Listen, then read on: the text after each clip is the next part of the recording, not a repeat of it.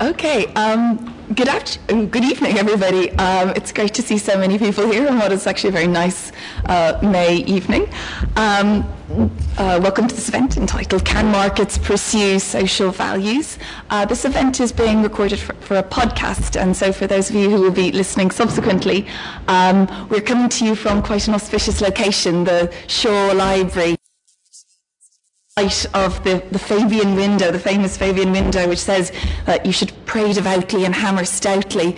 And I think the Fabians would be quite interested in this topic, which is it's a broad and ambitious question we are addressing today. Certainly one I don't think our panelists can answer exhaustively, but we have a quite extraordinary panel of experts here who are going to give us their views on this difficult, thought-provoking question.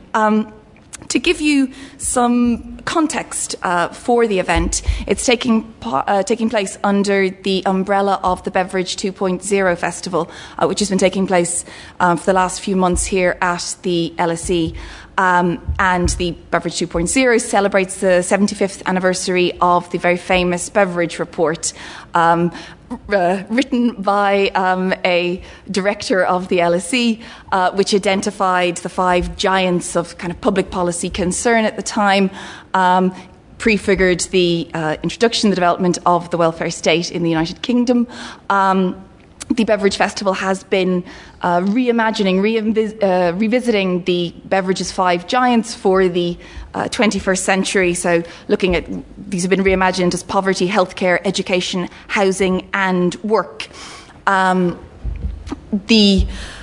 suppose in sort of where precisely this event came from was that in the process of planning the Beveridge Festival, it came at the same time as the Prime Minister, Theresa May, gave a very provocative speech to celebrate the 20th anniversary of the independence of the Bank of England, where she gives what is a rousing defence of the values of the free market economy, where she describes the free market economy as, quote, the greatest agent of collective human progress ever created. Not really much nuance there. And so the purpose of this panel is really to think about Beveridge and Beveridgean ideas of collective social progress in the context of, I suppose, 2018. And the big difference between Beveridge 1.0 and Beveridge 2.0 has, of course, been the rise of what, for want of a better term, I think it's a term that's overused and occasionally abused, but the neoliberal thinking. And I suppose the criticism of government failure and the preeminence of market-focused thinking. So really, this panel is trying to open and ask the question, to what extent can markets and market-based public policies for the sorts of collective social concerns first identified in the original Beveridge Report and still of pivotal importance today? I'm going to introduce our very distinguished panel. So I will introduce them in the order in which they will speak. First, we have Professor Simon Deacon, Professor at the University of Cambridge and Director of the Centre for Business Research. He is an expert in innumerable areas of legal research, and he's also very much an interdisciplinary scholar, working in the area of, for example, economic analysis of law, corporate law, labour law, EU law.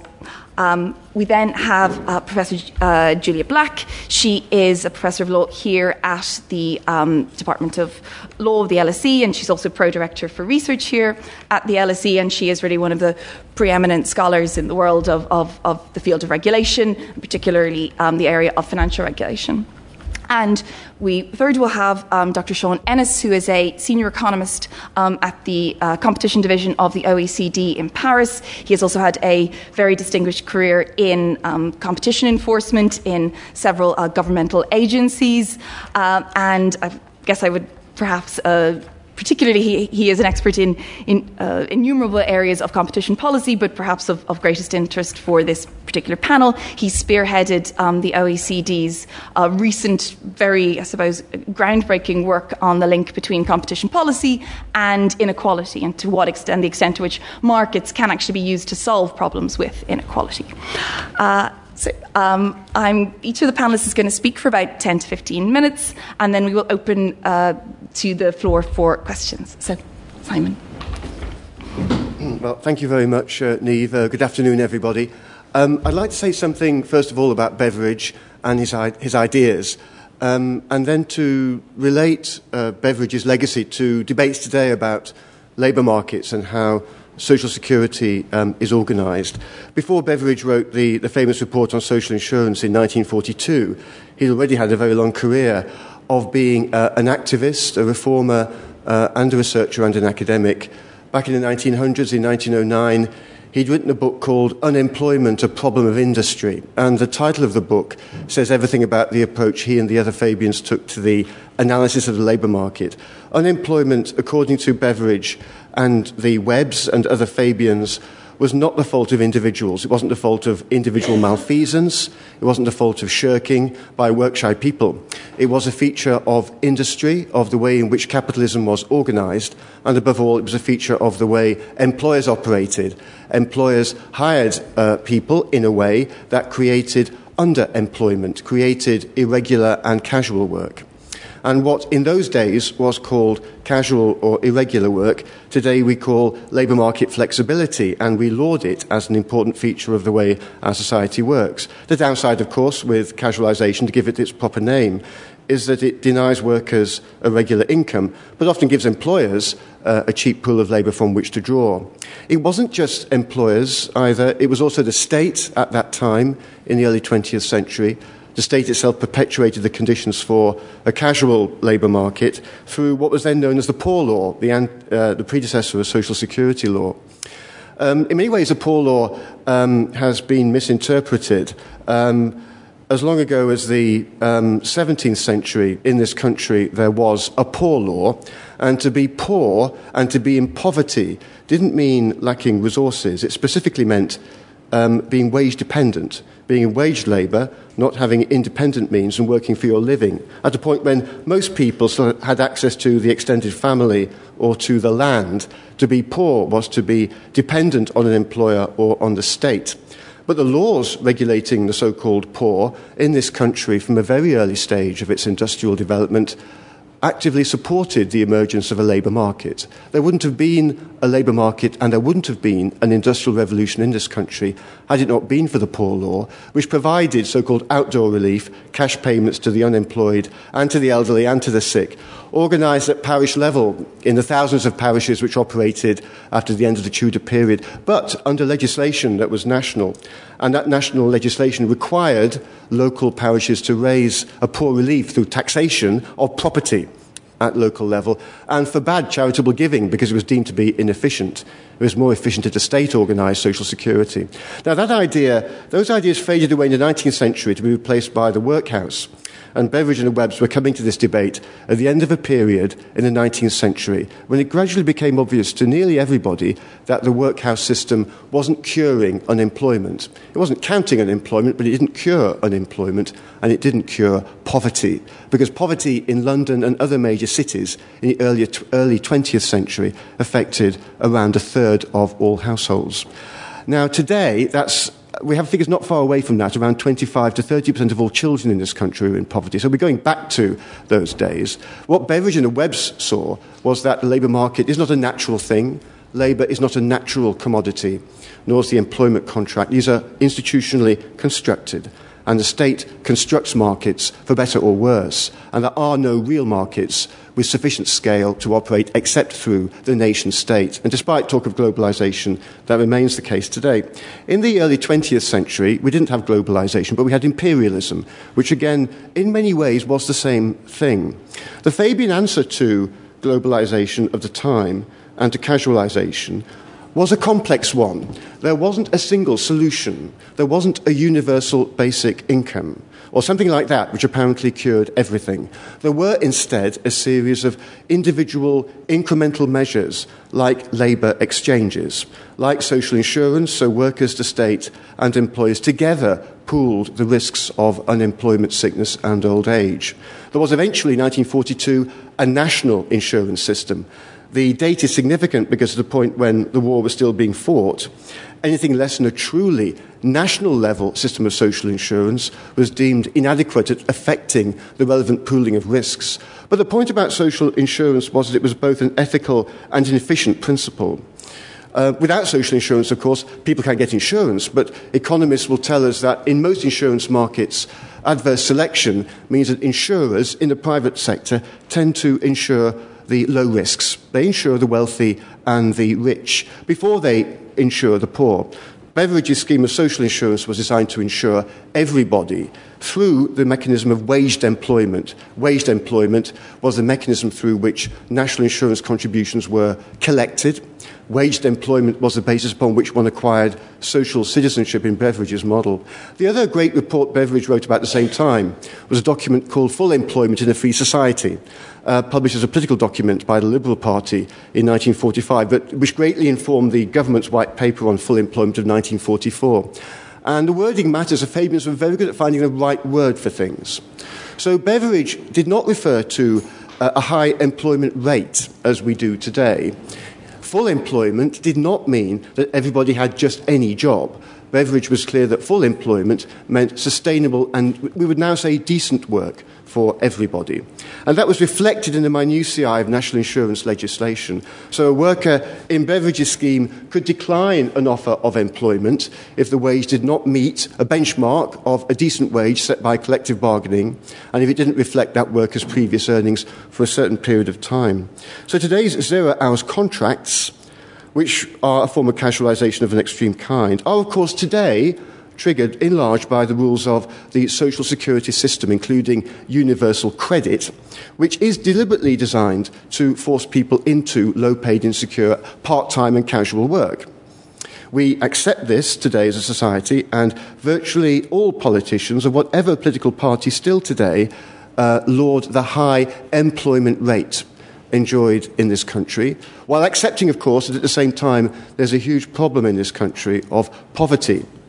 The two are connected. One cannot have a full employment rate in which around a third of the population has no access to regular, stable work, and that's growing all the time, and at the same time cure poverty. The answer of fiscal credits, tax credits, to top up wages, which were introduced by a Conservative government in the 1980s and greatly expanded by New Labour, faces its own problems.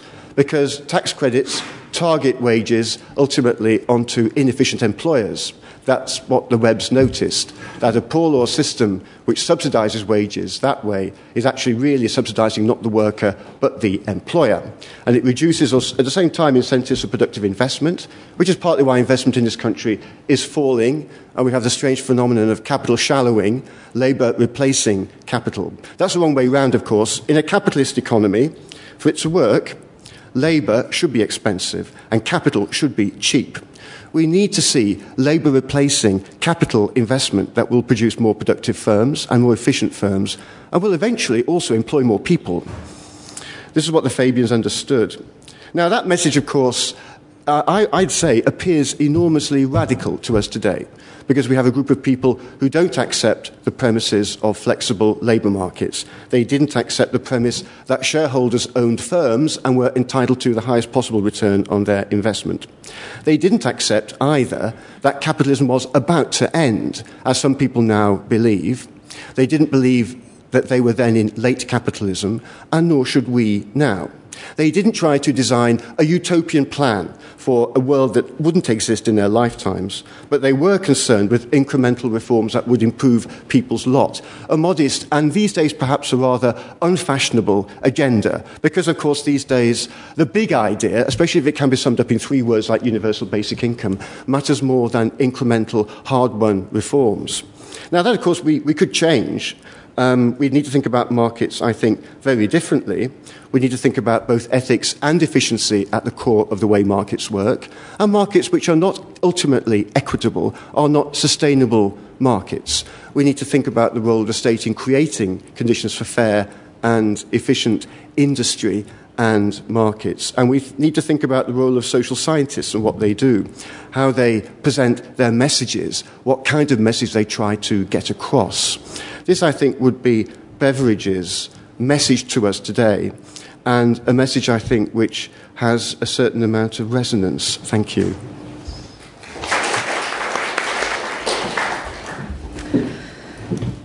So I'm going to pick up some of the themes from that, taking a similarly historical perspective, but looking at the role of the state in markets coming in a slightly different angle through business and through the regulation, both the constitution of those markets and the regulation of the relationships which exist within them through corporations, through contracts, and through the conduct of the way that business behaves.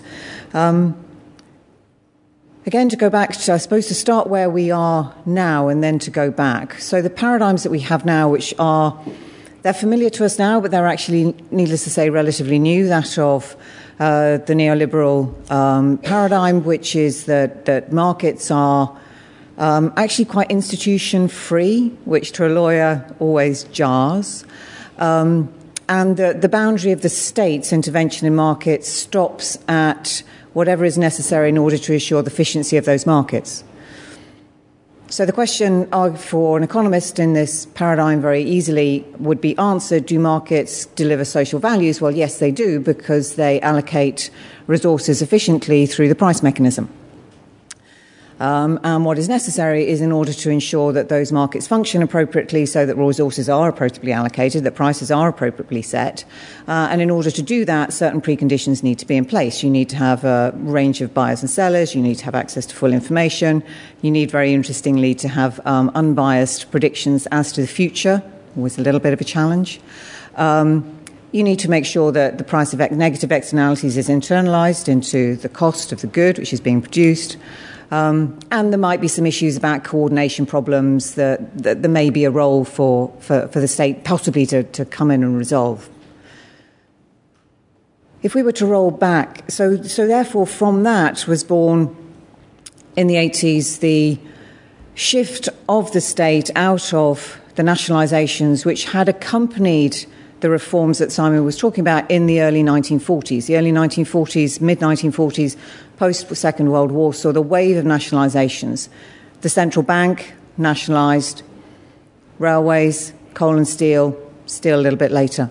So you'd have that intervention into the state. The 80s was a shift back away from that into we retreat, lots of slogans, the state goes into rowing, not steering, etc. And we still are absolutely within that paradigm now. So in terms of understanding the role of the state, then it is to regulate, as I say, to correct those market failures, and really not to participate in the market as a market actor. Both are complete fallacies. Okay? The state has always participated in the market as a market actor. And the way that it's participating now, in fact, a core element of the industrial strategy is that the state is to be the entrepreneurial state. There's a wonderful slide by an economist actually at UCL, Mariana Mazzucati, who launched her book here quite recently. She has a slide of the iPhone. Every single technological component of the iPhone was funded by government money, funding research into technology. The internet is another prime example. So the state has never set itself aside from engagement in economic activity, and nor has the state ever confined itself in intervening in the way that markets work and the way that businesses function into the perfection of the market economy. So if I was to roll back from where we are now, going right back through, well, starting off with the Romans always use the price of bread, always comes up at this point, price of bread being regulated to maintain public order. As you move through shipping, Plimsoll Line has its origins with the Minoans. If you move through the guild system, a state-facilitated system of market-generated quality control, which was authorised, sanctioned, and chartered by the state. If we roll on through the Industrial Revolution, then we see the traces of much of our modern regulatory state, as we're used to thinking about it, actually coming through the inspectorates that came up with industrialisation. With industrialisation, you had the Factory Acts, you had the Passenger Shipping Acts, some of the very early regulation for passenger safety actually associated with migration from Ireland actually out to the US. You have a focus, therefore, on regulation not actually about protecting markets or correcting market failure, but about managing risks to health and safety. You have then regulation which comes in post the smogs, needless to say, in the 50s for the Clean Air Acts. So you have, in other words, the pursuit of social values all the way through. Now, some of those things you can recharacterise and have been recharacterised in economic terms as a correction of externalities, as therefore some type of perfection. But there's always been a very strong streak also of ethical regulation. If one was to look at, for example, the ethics of genetic testing, of embryo research, of animal procedures, of regulation of testing on animals. They are very, very strong expressions of a collective, normative set of values of how we should pursue technologies and where the limits of those technologies should come in. There's also a very strong pursuit through state regulation of institutional values. I work in the area of legal services regulation. One of the legislative mandates that we have as a legal services regulator is to uphold the rule of law and protect access to justice. So in terms of the recognition of the role of the state, to say that the role of the state is to be confined and the state has to self-confine itself to this role of protecting markets, it's never been true. The state has always stepped beyond that. And I think what's quite interesting is even in those areas of the economic regulators, as they are termed in terms of those nationalised industries that were then regulated, then yes, there was an initial very pure economic sense that you're there for price control and to manage the monopoly industry, but very quickly became overlaid with social obligations. Universal service obligation, for example, was obviously the first contender, moving in now to protection of vulnerable customers, moving in now to the very interesting question from an economist's point of view about how do you set a fair price. So can markets pursue social values? I've talked so far about governments prompting markets to pursue social values.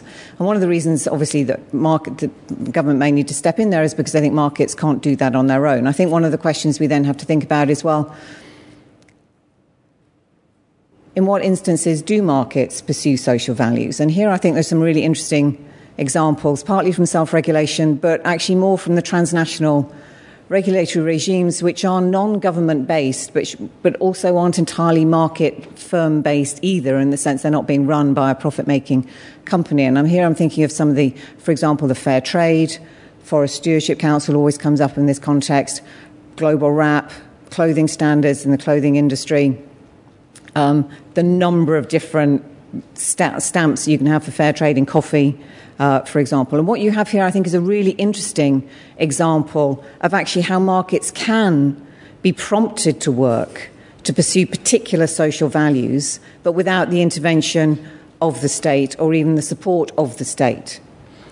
So what you have, for example, in Forest Stewardship Council, which is always a very good example in this context, is a business-to-consumer, B2C, regulatory regime, in the sense that what you are focusing on, however, is the entire supply chain to ensure that the wood, in this case, has been sourced from sustainable forests.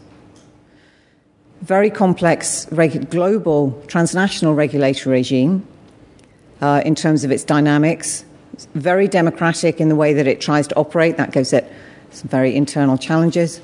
But there's no role of the state there. The state may then incorporate it, and in fact in some of the UK's legislation around forestry and forest management, some of those standards are incorporated, but it can actually exist without the authority of the state. And many of those global labelling regimes are actually enforced, as I say, through the supply chains and those global supply chains. So, yes, markets can, in some circumstances, pursue social values. They tend to be quite specific, issue-specific, and they rely, particularly in the business, if they're in retail context, for consumers to actually know, understand and care about the social value that they're trying to pursue. Are governments necessary in order to prompt markets to pursue social values? Yes, they are. Have they always done that over time? Yes, they have.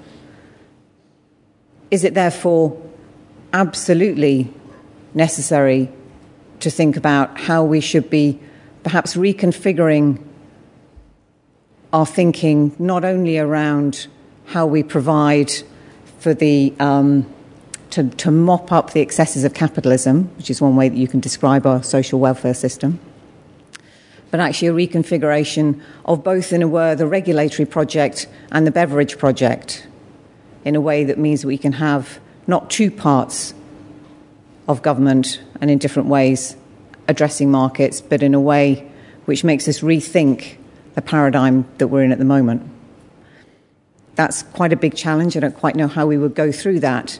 But if we're to try to rethink Beveridge without rethinking the macroeconomic paradigm in which we're currently operating, then we're only going to come up with the same variants of the same solutions that we already have. What we need, I think, is a much more radical transformation in our thinking around both. Thank you. Well, I'd like to follow up with some more specific comments. And I'll just start by saying it's a great pleasure to be here with you today, and that what I'm saying does not necessarily represent the views of the organization for which I work or the member countries of that organization.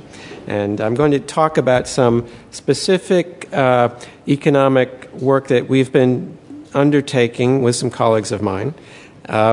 And I'd really like to start, though, by saying that I'm going to speak specifically about inequality. So I'm not going to be speaking of social values in general, but focused on inequality. And that's because I think there are some profound issues to address in that area.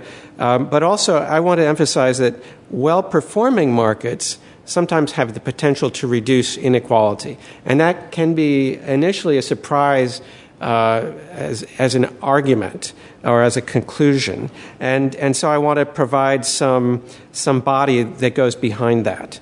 And clearly, equality has been an important social value for centuries, and markets and market power have also been important and a justification for state intervention. If you go back in time to laws about regulating the crossing of bridges, I think there was a real concern with local market power that led to the creation of such laws.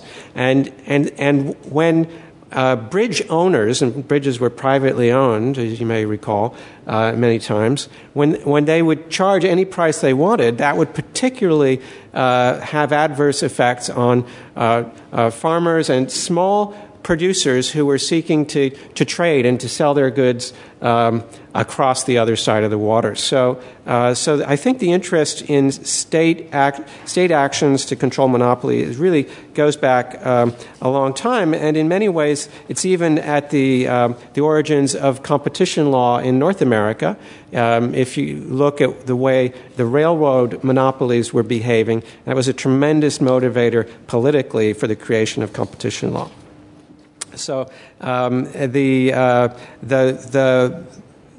owners of the railways were sometimes referred to as robber barons, but the reason they earned this name was because they were charging very high prices when there was no absence of railway competition to serve farmers. When there was competition, they charged much more reasonable prices. So let me start with an example of how competition can create some benefits. And I want to focus here on what's happened with Mexico mobile telephone calling in the last 5 years or so. Now, what's been very dramatic is change in regulatory attitudes that has promoted competition in mobile telephone calling. And prices in Mexico fell by between 60 and 70% over a period of 2 or 3 years. That's, I think, a finding that is well documented, and you could confirm with anyone you know who's Mexican. What's interesting, though, is that there are surveys of how much different income groups were spending on mobile telephony, and the results of that suggested that the poorest decile of the population, so that's represented at the far left in dark blue, was spending, before these changes in prices, around 6% of its income on mobile telephone calling. There are always questions about the accuracy of reporting of income and of spending, but this was much higher than any of the other decile groups. And the simple reduction in prices of mobile telephony, if that didn't change the consumption, would lead to an effective increase in the real income of the poor by 4%. So this is quite an enormous change coming from increased competition in one sector, and it's rather surprising. It's not necessarily replicable across sectors, but where there are sectors that are heavily consumed by the poor, competition can generate some substantial benefits. Now, at the same time, inequality is very substantial across the OECD. So this picture shows income inequality by various groups, focusing on the difference between the bottom 90% and the top 1%. There's very substantial differences. It doesn't break out what's going on for the very poor, but the very high income earners, so the top 1%, are in dark red here, in terms of their share of the pie of income, and it's not quite as much as I would have thought it would be for the top 1%, but it's still disproportionate. But when you come to wealth and wealth inequality, that's much more substantial, the differences across groups. And so I'm going to talk about both of these points. And really, I want to emphasize that one of the sources of inequality may be related to market power. Market power has an interesting effect, and it's one that's been largely ignored when focusing on sources of inequality through much prior work. So market power does the following. It generates profits for the companies engaging in enjoying that market power, shall we say, above the competitive rate of return, and it raises prices to consumers, reducing their real income and their ability to save. And the bottom line is that this creation of market power can hurt the poor and those without an equity interest in profits, which is actually a very large percentage of the population. And so we're going to show some figures about that. But I just note also that Piketty, in his well-known work on inequality, is a little bit skeptical about the value that markets might provide. And so this work is something of a qualification of what he says on that front, but not his general points about increasing inequality in recent years. Now, what we've done is to produce a model, and since I didn't want this whole session to go past without any equations being shown, I do have to put these up for you. But the point is that it's a relatively simple model. And so these equations started out much more complicated, and they end up like this. And so for me, as an economist, it's beautiful. And one of the points is that market power is closely related to how wealth patterns will change for different groups. And basically, competition, implementing a more competitive environment than we have now, will raise the wealth share of households who are at the lower level of the wealth levels, and drop the wealth share of the households that are at the top levels. And this is a very natural consequence of the fact that when there's market power generating income, that is then turned into wealth that is potentially problematic when the market power itself is considered illegitimate. Now, I think it's important to point out that market power can come from legitimate sources and illegitimate sources, and there's not any convincing work that shows the extent to which market power comes from one as opposed to the other. But it is certainly true that cartels and anti-competitive activities have created have affected enormous amounts of economic activity over time. And so what we did is we estimated some markups that are above what you might think of as a minimal level for each sector, and then averaged across sectors in each country, and we found the extent to which there are excess markups in different countries. One finding that came out of this type of approach is that the United Kingdom actually has lower markups or lower excess markups on average than other countries in this study, so that in which we had 8. And the other point in this model is that marginal propensities to save are quite important, and the relationship between the marginal propensity to save and the average propensity to save. It's I hope, intuitive that the more you will save out of your income, the more there will be a contribution to building up wealth. And the truth is that the higher income part of the population has a much higher marginal propensity to save than others, and we cannot fully reflect that in the simplicity of this model, but that makes our results much, much stronger if it's followed through into a simulation.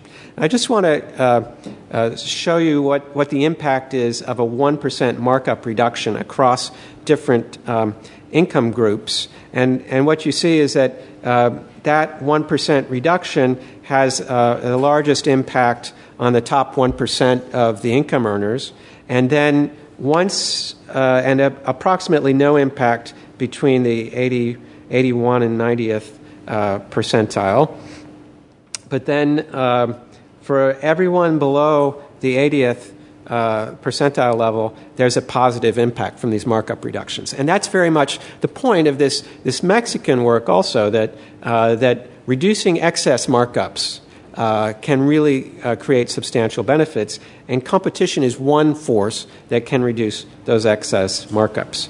So maybe I could just show that there's also a follow-on effect from this, if you will, on wealth. And this figure illustrates how there could be rates of change in the wealth level of the top 10% of the population if there were more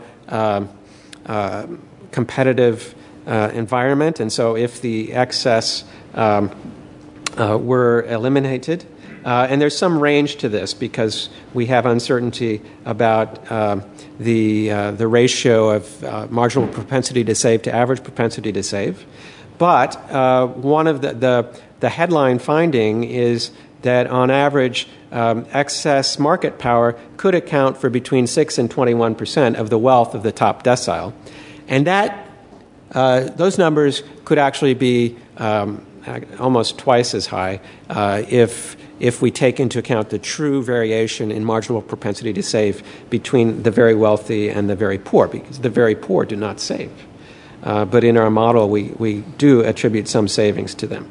So what are the implications of this? It's that perhaps a competition policy to control monopoly can actually lead to some reduction in the illegitimate redistribution of income and wealth towards the richest and the most powerful, and thus contribute to an environment with less inequality.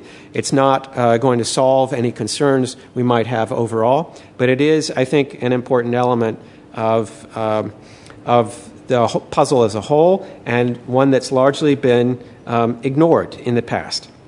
And just to give you a sense of what some of the numbers might be, if we focus on wealth levels, it might very well be that up to $16 trillion U.S. dollars in wealth in these 8 countries in our study may come from excessive market power. So I think that is a very large number, even if we think in terms of annual GDP of large countries. And so I think that there's definitely much room for further exploration of these types of points. And I'd refer you to a paper we have on SSRN that goes into the details of this. Thank you. Thank you. So thank you so much to the panelists for those, I suppose, thought-provoking sort of introduction to this question. So can markets pursue social values? I think very much it depends. Markets seem to be a source of exploitation of the most vulnerable. Particularly if we think of the context of the labour markets in certain circumstances, but also Sean's work suggests that they're also perhaps liberating for vulnerable individuals in other circumstances. I was particularly taken with the idea of perhaps the capitalist rationale for the pursuit of socialist values that was coming through in Julia's remarks. The idea that perhaps rather cynically a firm might pursue a social agenda in its business model.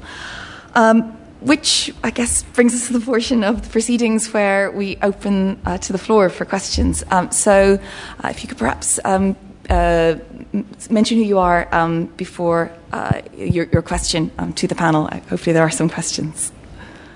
I wonder, listening to your great views on answering the question, the purpose of the lecture, whether anyone has studied totally unregulated markets, by which I'm thinking of a criminal market or a criminal economy, and if so, does that give us any great insight into what happens when there is no intervention at all, apart from perhaps law enforcement stepping in? So I'm wondering if that is a totally organic way of people operating without any ethical or state intervention, and is that a valid thing to look at? I hope so, because we're just launching a journal on the new LSE Press called Illicit Economies. So I hope it's valid. Don't know if this is on. I'll jump in, Simon, and then you jump in. So the answer is yes. So there's been a lot of work, particularly by economic historians, sociologists of markets, economic sociologists, some by socio-legal scholars, which has looked at completely unregulated markets, which may be illicit, to look at actually the social norms by which they operate. So the Maghreb traders are particularly well studied, the diamond markets, for example, and there are also those that look at, if you were to look at the illicit economies, if you look at a drug market, basically, then you find the same dynamics occurring as you do in a market which has no legal underpinning, whether legal or illegal. Similar ones occurring. Social networks, social contacts, and the ability to have some form of enforcement mechanism, which means that your contracts will be enforced over a time. So if you look at the evolution of economics historians always go to champagne fairs at this particular juncture, but you can go to other places as well in different markets. You know, you pay part now for delivery sometime in the future when the harvest comes in, or the champagne is ready, whatever. But whenever your drug market, etc. So you need some way of ensuring that you don't have defection, okay, in that settlement period, to put it in its technicalities. And the way that that's enforced is through social norms. And the thing that then tends to vary is how nice or how not nice are people in enforcing those social norms. So in other words, it's a version of Narcos. So it comes in basically you have violence coming through. Or is it actually through the power of family connections? And in the diamond markets, for example, it's power of family connections, so that you didn't defect because then you'd be ostracized by that entire social community. So it was those social norms very powerfully that kept those contracts in place. And so, yes, there is, and it is absolutely fascinating, because you then start to see informal systems of arbitration coming out. You then start to see informal systems of dispute resolution. And one of the things that then distinguishes licit from illicit is basically the role of violence in the maintenance of those contracts and those relationships. And then you've got monopoly power. You've got trying to interruption of supply chains. You've got duties being paid as things cross borders. Again, licit or licit in the form of bribes or none. So it's a really interesting study on a parallel economy. Yeah, I agree with that, but I'd add that there's probably some kind of relationship between the extent of a market and the formality of the mechanisms which underpin it.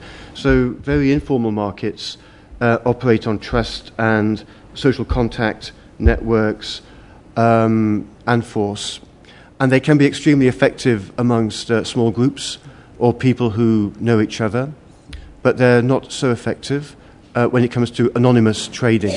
Now, in our type of society, the vast volume of trade in a country like ours is still anonymous trade, or is anonymized in a way, or it's trade through corporations, where the identity of the individual may not matter, but the perpetual identity of the corporation helps to maintain trust.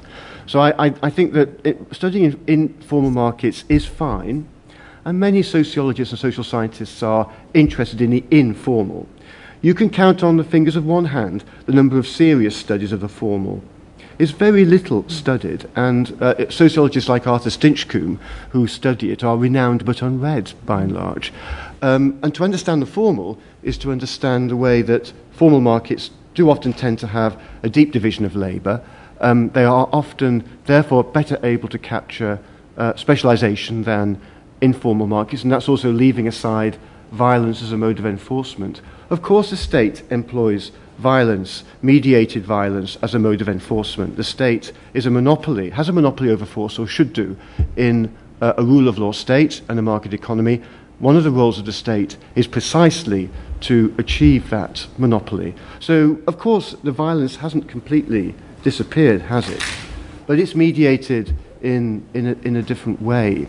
So, sure, there's been a great deal of time spent analysing the informal and lauding it, but actually the formal, which requires a rule of law state and requires an organised market economy, maybe has quite a lot to be said for it.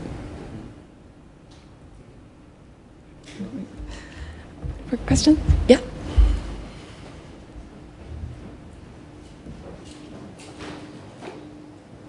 Thank you. Question for Sean about inequality.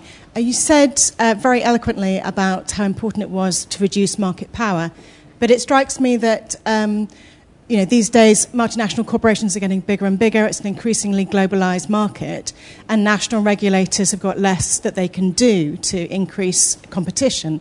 So, what role can international bodies play to reduce monopoly power?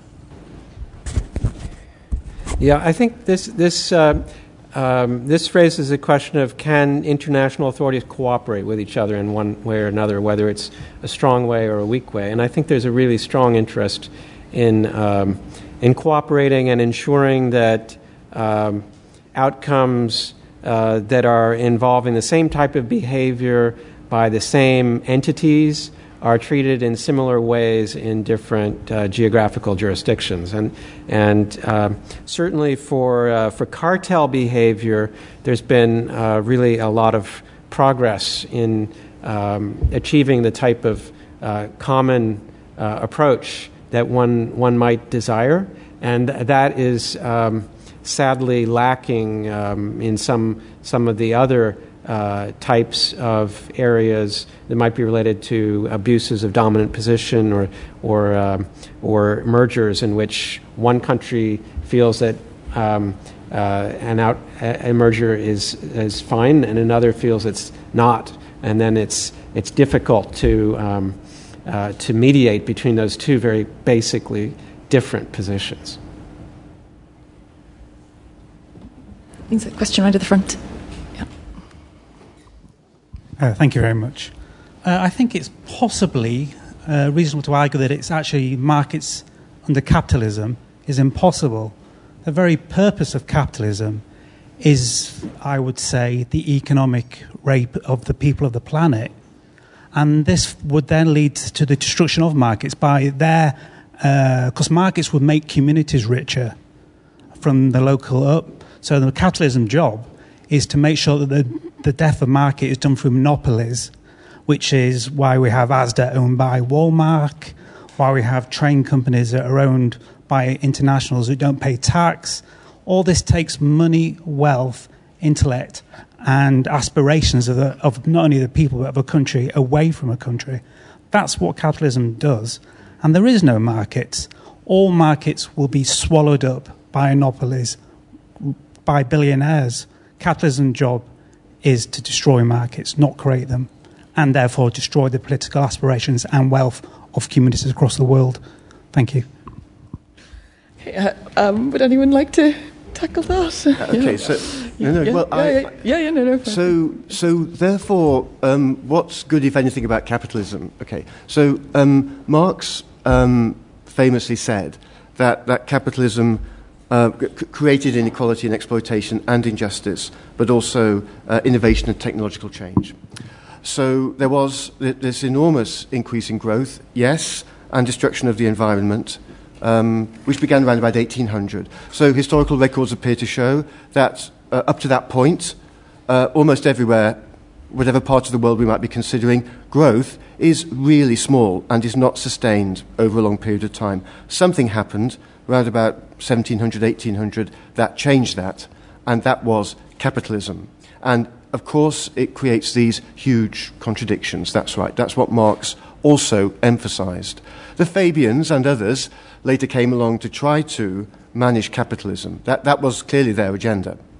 And I think for most of the 20th century, people thought they had more or less succeeded. You can't manage something you don't understand.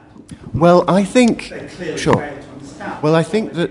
I think it's cyclical, that whatever success they achieved was only temporary.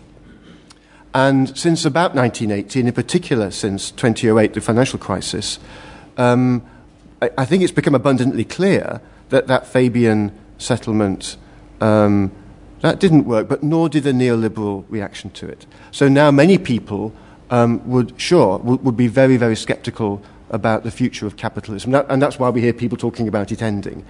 I, as a researcher, as a social scientist, if I take a purely descriptive or positive approach to this, don't see capitalism about to end. Okay, that's why I'm more concerned with managing it effectively than hurrying along its destruction. But I do recognise that it's not straightforward. No, to live in poverty. Well, I think okay, I put my cards on the table. I'm a big critic of capitalism, but I don't believe that capitalism can only be managed in a way that creates poverty. Yeah. Thank you. Would anyone else like to come to this? Okay. Any other questions? Yeah, we've got a hand right at the back there. I've got a question for Simon. You said that Beveridge was being quite utopian, but he didn't want to search for utopia when he was first creating the reforms and trying to find a way to control capitalism, as you just said. But do you think it's still utopian to try and find a market that pursues all social values and not just inequality and fair trade? No, I don't think the search for some reconciliation between market principles and fairness principles is utopian. I think it's something which is worked out all the time in lots of areas of regulation, in some sort of incremental way, based upon learning and often trial and error, rather than there being one fundamental transformation that may take place within society or one fundamental idea that will reform our capitalism. So I think I take from Beveridge a determination as a social scientist to analyse things at a micro level, to get data on many questions on which there are no data at all. I also take from Beveridge the importance of designing institutions to be incentive compatible. Right. So I think Beveridge's social insurance plan was largely incentive compatible. You may say that's in a way accepting too much the point of view of the propertied or the wealthy. But at the end of the day, regulation must appeal to them as well. It's rather like the analogy with contagion. When the stench of the River Thames grew so great for the MPs that they had to pass a law to try and deal with cholera, that's when even the propertied and the wealthy, yes, began to see that regulation might be in their interests too. We very much hope in our type of society that it isn't necessary to have that sort of situation before we regulate to avoid the turbulences which arise from inequality. We'd like to have regulation of inequality before we have a fundamental crisis. I gave a talk at the LSE about 25 years ago about labour market regulation and argued that what the Webbs had done could again be done for our own time. And a colleague said, what you really want to see happen is 2 world wars and a Great Depression. After all that, you would finally get the welfare state. At that stage, I thought that's far too pessimistic. But of course, we've had a fundamental financial crisis, haven't we?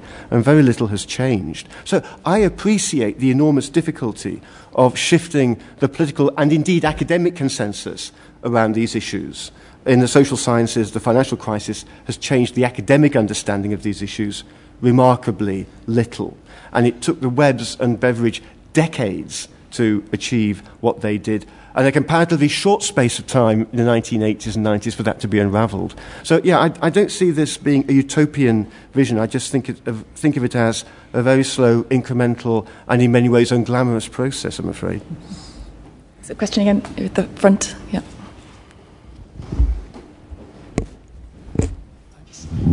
Following on from that, and also from the comment at the end, that kind of represents 2 ends of the spectrum in terms of capitalism and markets and values.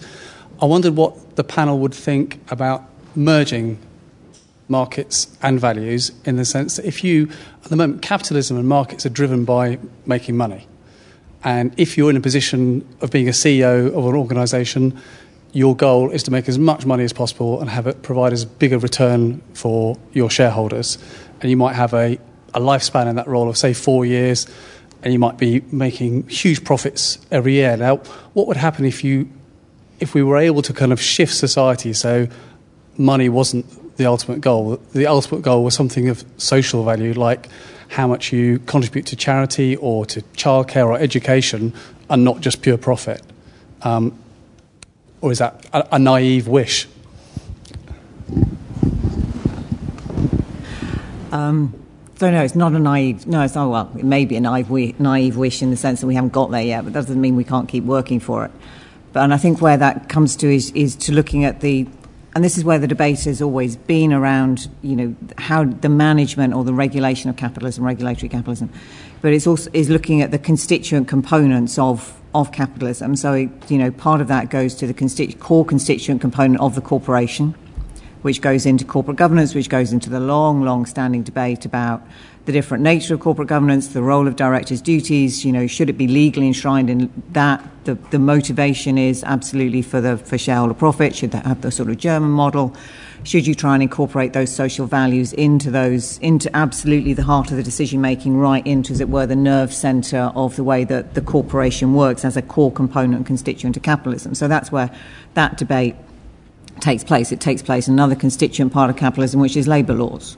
So this is absolutely in Simon's territory and echoes what he was saying back 25 years ago about the structuring of those labour laws. If you also then look at, for example, pensions is another really interesting area where you have a lot of risk shifting going. So you had quite an interesting settlement coming through in the defined benefit scheme of pensions, whereby it was the employer that was taking that risk to provide those benefits, post-work benefits for their employees. Very strong, socially, legally facilitated system and only laterally regulated system of actually capitalist provision, as it were, of social insurance for their workers, so that you didn't have the state to do that. What you've had there is obviously a change completely and reversal in that risk arrangement, which then puts more onus on the individual to manage their own financial risk, and then falls that back on in terms of the role of the safety net of the state. So what you have is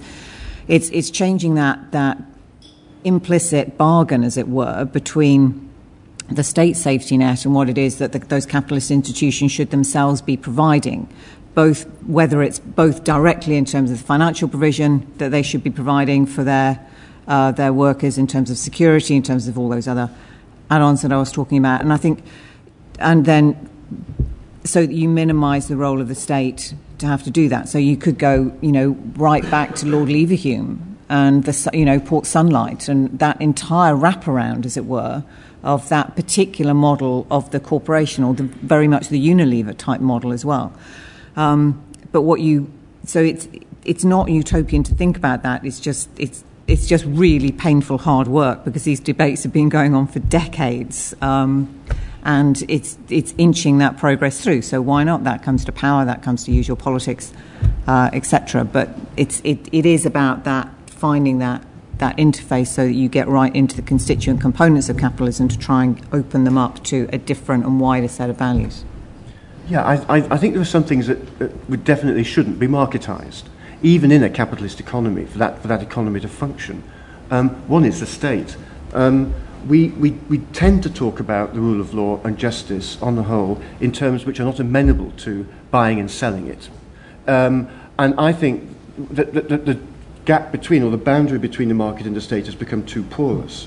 So market values flow into the state, private values of accumulation, and they are deforming and corroding our state from within. And they're ultimately going to corrode the rule of law because we can't maintain law's autonomy from these processes. That's the threat. And the justification for doing that is an intellectual one from some social scientists who would reduce even what government does to some version of the market. Chicago School price theory, the Virginia School public choice theory, law and economics in one version. That's a fantastically dangerous idea. Corruption in its forms is little more than the invasion of the public sector by the private. So a failure to maintain a public-private divide constitutionally and institutionally is a fantastically dangerous step. And that's where we are, I think, in a society like ours, which has experienced 30 or 40 years or so of so-called neoliberal policymaking, seeing the state in such instrumental terms, marketising the state, and, of course, the health system, the education system, and so forth. I was struck thinking about Sean's presentation on Mexican telephony. What happened if we applied this logic to the school system? One way to protect the poor, it seems to me, is not to privatise our schools. But there's really nothing inherent in our education system that makes it unprivatisable. Right? And indeed, it's a plan for many people. Maybe telephony should be the same. It should be in the hands of the state. Telephony was in the hands of the state for a long time, and it didn't advance very well in the hands of the state. So I think there are some reasons to have this private sector influence. In countries like Mexico, when you wanted a new telephone line in the world where it was run by the state, you would have to wait for a month, and that sped up when it was privatized slightly. But when there was competition from others to provide the object, some type of distant telecommunication services, that's when quality improved for people. So I think I wouldn't choose telecom as the area that should be state-run, but I'm not mentioning the other sectors you talked about. Yeah. I think just if I may, I'll just have a second bite of this. To my mind, one of the real dangers is, just to add on to these comments here, is the misconception of markets, which is then taken and applied to a public service. So we see this in the health system. We see this at the moment in the current debate about university education and what the nature of a student and the distinction between a student and a consumer, and the marketisation and financialisation of both of those systems. And I think it's, the idea that you can take one model of the market that might operate completely purely in the private sector and you impose exactly the same model within a public government-run market in which government has a strong role and there are very strong social values at play there, then you have a complete misplant. In technical terms, I think the National Audit Office has now started recognising this, actually, and saying, there are different types of markets with different types of consumers within them, and that what you need is that in terms of managing those, you can't just take a transplant from utilities market and say, universities are going to work exactly the same way, which is current kind of government policy. Just to pick up on that point, I'm sure Sean's right about innovation, and we spoke earlier about Marx even saying that capitalism is needed for innovation. I think these things go in cycles, and there comes a moment when the state can feasibly nationalise areas of industry which have stopped innovating much. After all, it did that with industries like coal, which were privately founded and used the 19th century equivalent of venture capital, the same with the railways, in capitalism's early period. At a later period, many of these firms were bankrupt, these companies were nationalised and then again were privatised. So I think it's cyclical. I just wonder whether we have a good theory of why we may be happy to privatise telephony, but not very happy, I would think, to privatise our school system. There's clearly a sense in which if everything in the school system were privatised, we'd see a whole lot of innovation. I think that's undoubtedly the case. And that's the spirit behind the free school movement. Of course, there is also, at the same time, the production of some extremely negative externalities, one of which will be, in the end, a waste of taxpayer money, almost certainly a distortion of spending decisions, and probably a lot of kids not getting educated. But whether in economic welfare terms, the gains to the winners from that outweigh the losers is a question an economist might pose. But I think a Democrat would want to insist on children getting and having a right to the same level of high-quality education. And that I don't think could be provided by the market. Any further questions? Yep, there's a hand here. So I feel like there's a lot of enthusiasm at the moment around areas like green finance, social impact investing, and they seem to function largely by leveraging popular sentiment to almost distort markets, so almost to invert the question and have social values pursue markets and sort of chase them down and twist their arm a bit to focus investment in certain areas. To what extent do you think this actually represents a real fundamental change in how we're doing business, and to what extent is it maybe slightly cynical greenwashing by asset managers and banks? I tend to go for cynicism over optimism most times, actually. So yeah, no doubt there are some, and there are not all moves towards sustainable production and modes of production are greenwashing, but I think it's marginal. It's at the margins. It's not at the core. And I think, to be honest, when you have somebody like Sheryl Sandberg stand up and say, Facebook is not about making profits, when she's got £1 billion, well, obviously slightly less now, worth in stock, I think you would just have to really question, actually, motives. Yeah, I think that I'm now going to defend Milton Friedman. Okay, I've defended Marx, Milton Friedman. When Milton Friedman said the job of a corporation is to make a profit, and a company is well run if it's profitable. It's not well run if it's trying to do good things. Okay, his basic point was, on the one hand, here are corporations, they function well when they're profit-seeking organizations, but on the other hand, there is regulation, there is law. The other side of Friedman's article, less mentioned, even by Chicago school people, is law is created by the public system, by the state, not by companies always regulating themselves. Accepting what Julia said earlier, I've also studied this and would have argued, yes, for self-regulation, and I'm sure I've written a couple of pieces about CSR, saying it can work, but ultimately, regulation of companies should be by the state, I think, not companies regulating themselves, partly because they are set up, yes, exactly, to be as profitable as they can be. So the economist model of the maximising agent, I don't think we now believe well describes a human person, does it? This is a behavioural revolution in economics, but it very well describes the corporate form. Somehow we've created a rather unnatural institutional device which embeds the notion of profit maximisation not just in our economy but increasingly in our public life as well. That's a huge problem. So of course, if we had effective laws and regulation, partly they would work by nudging. Okay, so I'm not saying that companies shouldn't attempt to reconcile environmental sustainability as far as they can with profit making, but that's really not what they are there to do. So I think there's a need for strong public regulation alongside these occasionally interesting, but in the end rather, I think, unsatisfying arguments about green and environmental social responsibility.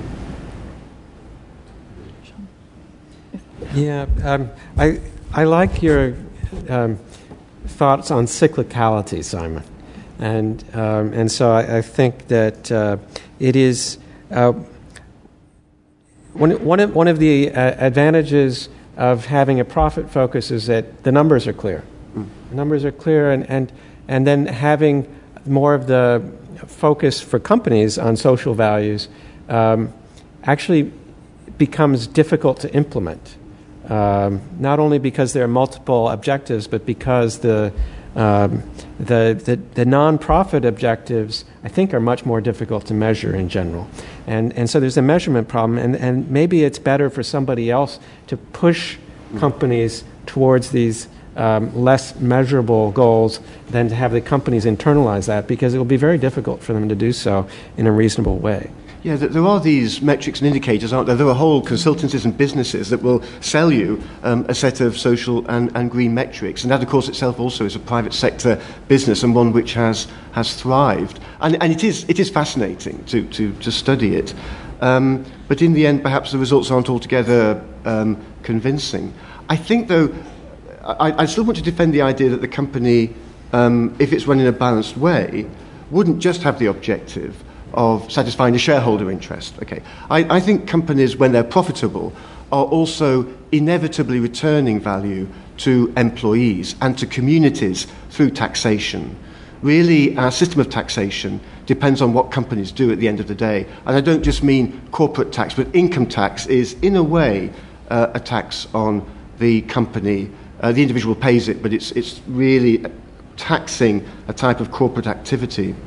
Without that form of revenue generation, our states in their current form wouldn't function. So I think there's a strong symbiotic relationship between the way companies operate, and in a capitalist market economy, they do need to be profitable to generate a surplus. They absolutely do. And the welfare state captured part of that surplus for state education, health, and these other things that we collectively benefit from. So, of course, yes, indeed, it makes it very difficult to undermine and destabilize capitalism if you see it that way, because it's highly imbricated with our modern social democracies. These are genuine dilemmas. Of course, when the corporation is disembedded from that process, when we have the use of the corporate form to evade tax on the scale that we're now familiar with, thanks to the Panama Papers and so forth, that is a serious problem. Because then if the company isn't at all contributing to the sustainability of governmental systems, there seems really to be very little justification for preserving it as a legal and social form. Got a question here? Don't we have a fundamental problem in that capitalism is like a juggernaut, and its capital is growing at a compound rate, and it constantly needs to find places in order to invest. So it's moving into areas that were around social value. I'm thinking about social care, etc., where maybe what's required is actually more labour to actually be available to support social services, and yet, with its attempt to create innovation and profit, you're seeing, technology going in there, maybe presenting a future which might not be so great. So that might be one issue, and it's also sort of going into areas of politics as well, in the sense that it's buying politicians. America, witness Trump, etc. So I'd just like to. I don't know if that's a problem that we can address or that the state can address, but I'd like the panel to address it. Any ideas? Okay. Well, I think you're right. Because if you have a sector where there are few profit-making opportunities in that sense. Okay, social care is a good example. It's not about to be revolutionized by technology, or if it is, we don't yet understand how. It's very labor-intensive, and it's delivering a service person to person, human to human. If you privatize that sector, if you outsource it, in the end, those companies can only really be profitable in the way that capitalism requires them to be by battening down the wages, which they've done, and reducing the quality of the service to customers. That's right. So there are some sectors where this model undoubtedly will have that effect. There are other sectors which require probably some dynamic of capitalism in order to produce the type of technological innovation we've got. People say to me, you argue for high wages and a high labour cost in order to give firms incentives to replace labour with capital. So workers lose their jobs because firms become more efficient. Yeah, this has always happened within capitalism. But of course, at the same time, that labour is released for other purposes. That's why so many people are employed in the health service or education service of an economy like ours. There are many, many opportunities. I think in future there will be for human beings to work. So, yeah, it's a mixed economy. If you make the whole thing about profit maximisation, I agree with you. You've got a fundamental problem because you're right about the tendency of capitalism to seek out the very highest rate of return and to compound it and to carry on until everything has been exhausted. But for me, it comes also, if you look at, I think one of the interesting things that economists are starting to move in to look at is not to look at welfare growth in the aggregate, but to actually realise that actually distributional effects are really the things that need to be taken account of. So the fact that overall figures, you've got overall growth, etc., that actually has to move into looking at those distributional effects. I think looking at the social care system is interesting because what bites there is actually, you can have a very effective private market for social care, but it would not achieve the social value of enabling those who cannot afford the provision that the market is providing at the prices which are necessary for it to charge in order to ensure that you have highly paid labour, would mean that a number of people are then priced out of the market. So I think that's a very good illustration of the juxtaposition and the conflict, as it were, between a social value, which is to ensure that everybody has a certain minimum level of social care, notwithstanding their need and their ability to pay, and the recognition that the market is necessarily going to produce that good at that price, given the actual ability to pay rather than a willingness to pay. Economists often look at things on the basis of a willingness to pay model and identify, the price is there because that illustrates people's willingness to pay rather than their ability to pay. So, and that's where that nexus comes in. And that's where you have that. That's a kind of bleeding edge, and unfortunately, quite literally, of that clash that we have now, because historically we focused on the NHS as our universal care provision, which we did through one type of infrastructure, through our governance infrastructure, through trusts, etc., whereas our social care system, as we know, is at the local authority level, not the central government level. So you have a different level, scale, as it were, of government organisation going through. And we had a national health system put in place, but not a national social care system, which was reliant, originally coming up through the parishes. You still got traces of poor law, etc., coming up through there. You've got traces of previous regulatory regimes going past centuries, actually, within the UK system as we currently have it. And that's where you have that very hard edge right now. Just one quick thought on the point about the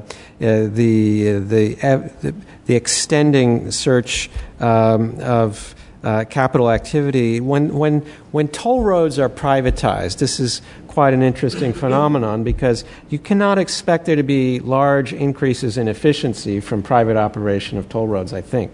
But the private operator has to recover a much higher return on capital than the state operator. And that means ultimately that prices have to go up and all the consumers on the toll road have to pay higher prices because of the privatization. The state may receive a one-off gain, but the consumers ultimately will be worse off. And so I think that there is a delicate balance to be made as to what type of activity should be a state activity and what type may be appropriate for privatization. We probably have time for one final question, if there's one in the room. Okay, there's not. I will just say thank you. Oh, there is. Was there a hand? No. Okay. Oh, okay. There is one here.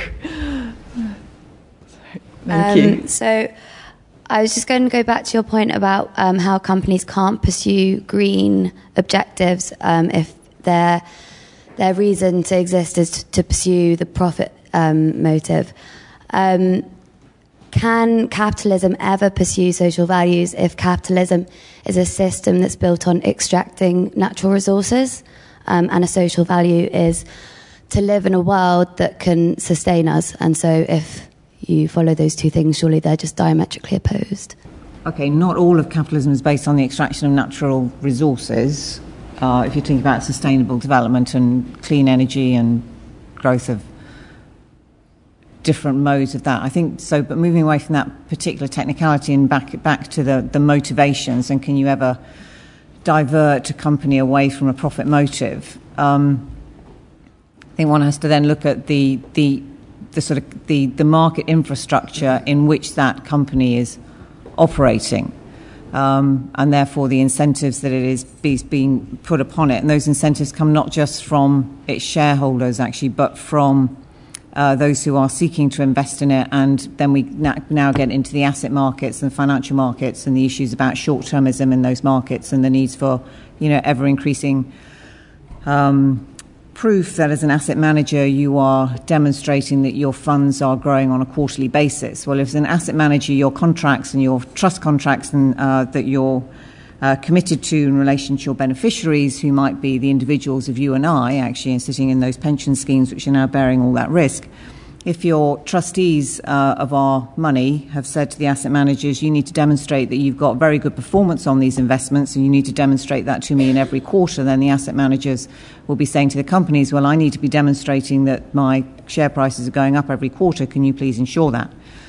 Companies, the directors are then incentivised through their pay packets to make sure to manage the principal agent problem for the shareholders, that yes, that they are incentivised to ensure that those profits go up on that very short-term basis. And so you have, it's not just, it is context matters. That is the big issue, that is the big sort of cry, as it were, of all behaviouralists and all of those, and all institutionalists, which is context absolutely matters. So you have to look at the wider institutional context in which those things are nested, but then realise the loops that come back, as I say, is back to the yous and I's, whose money, savings, pensions are being invested in those very same markets.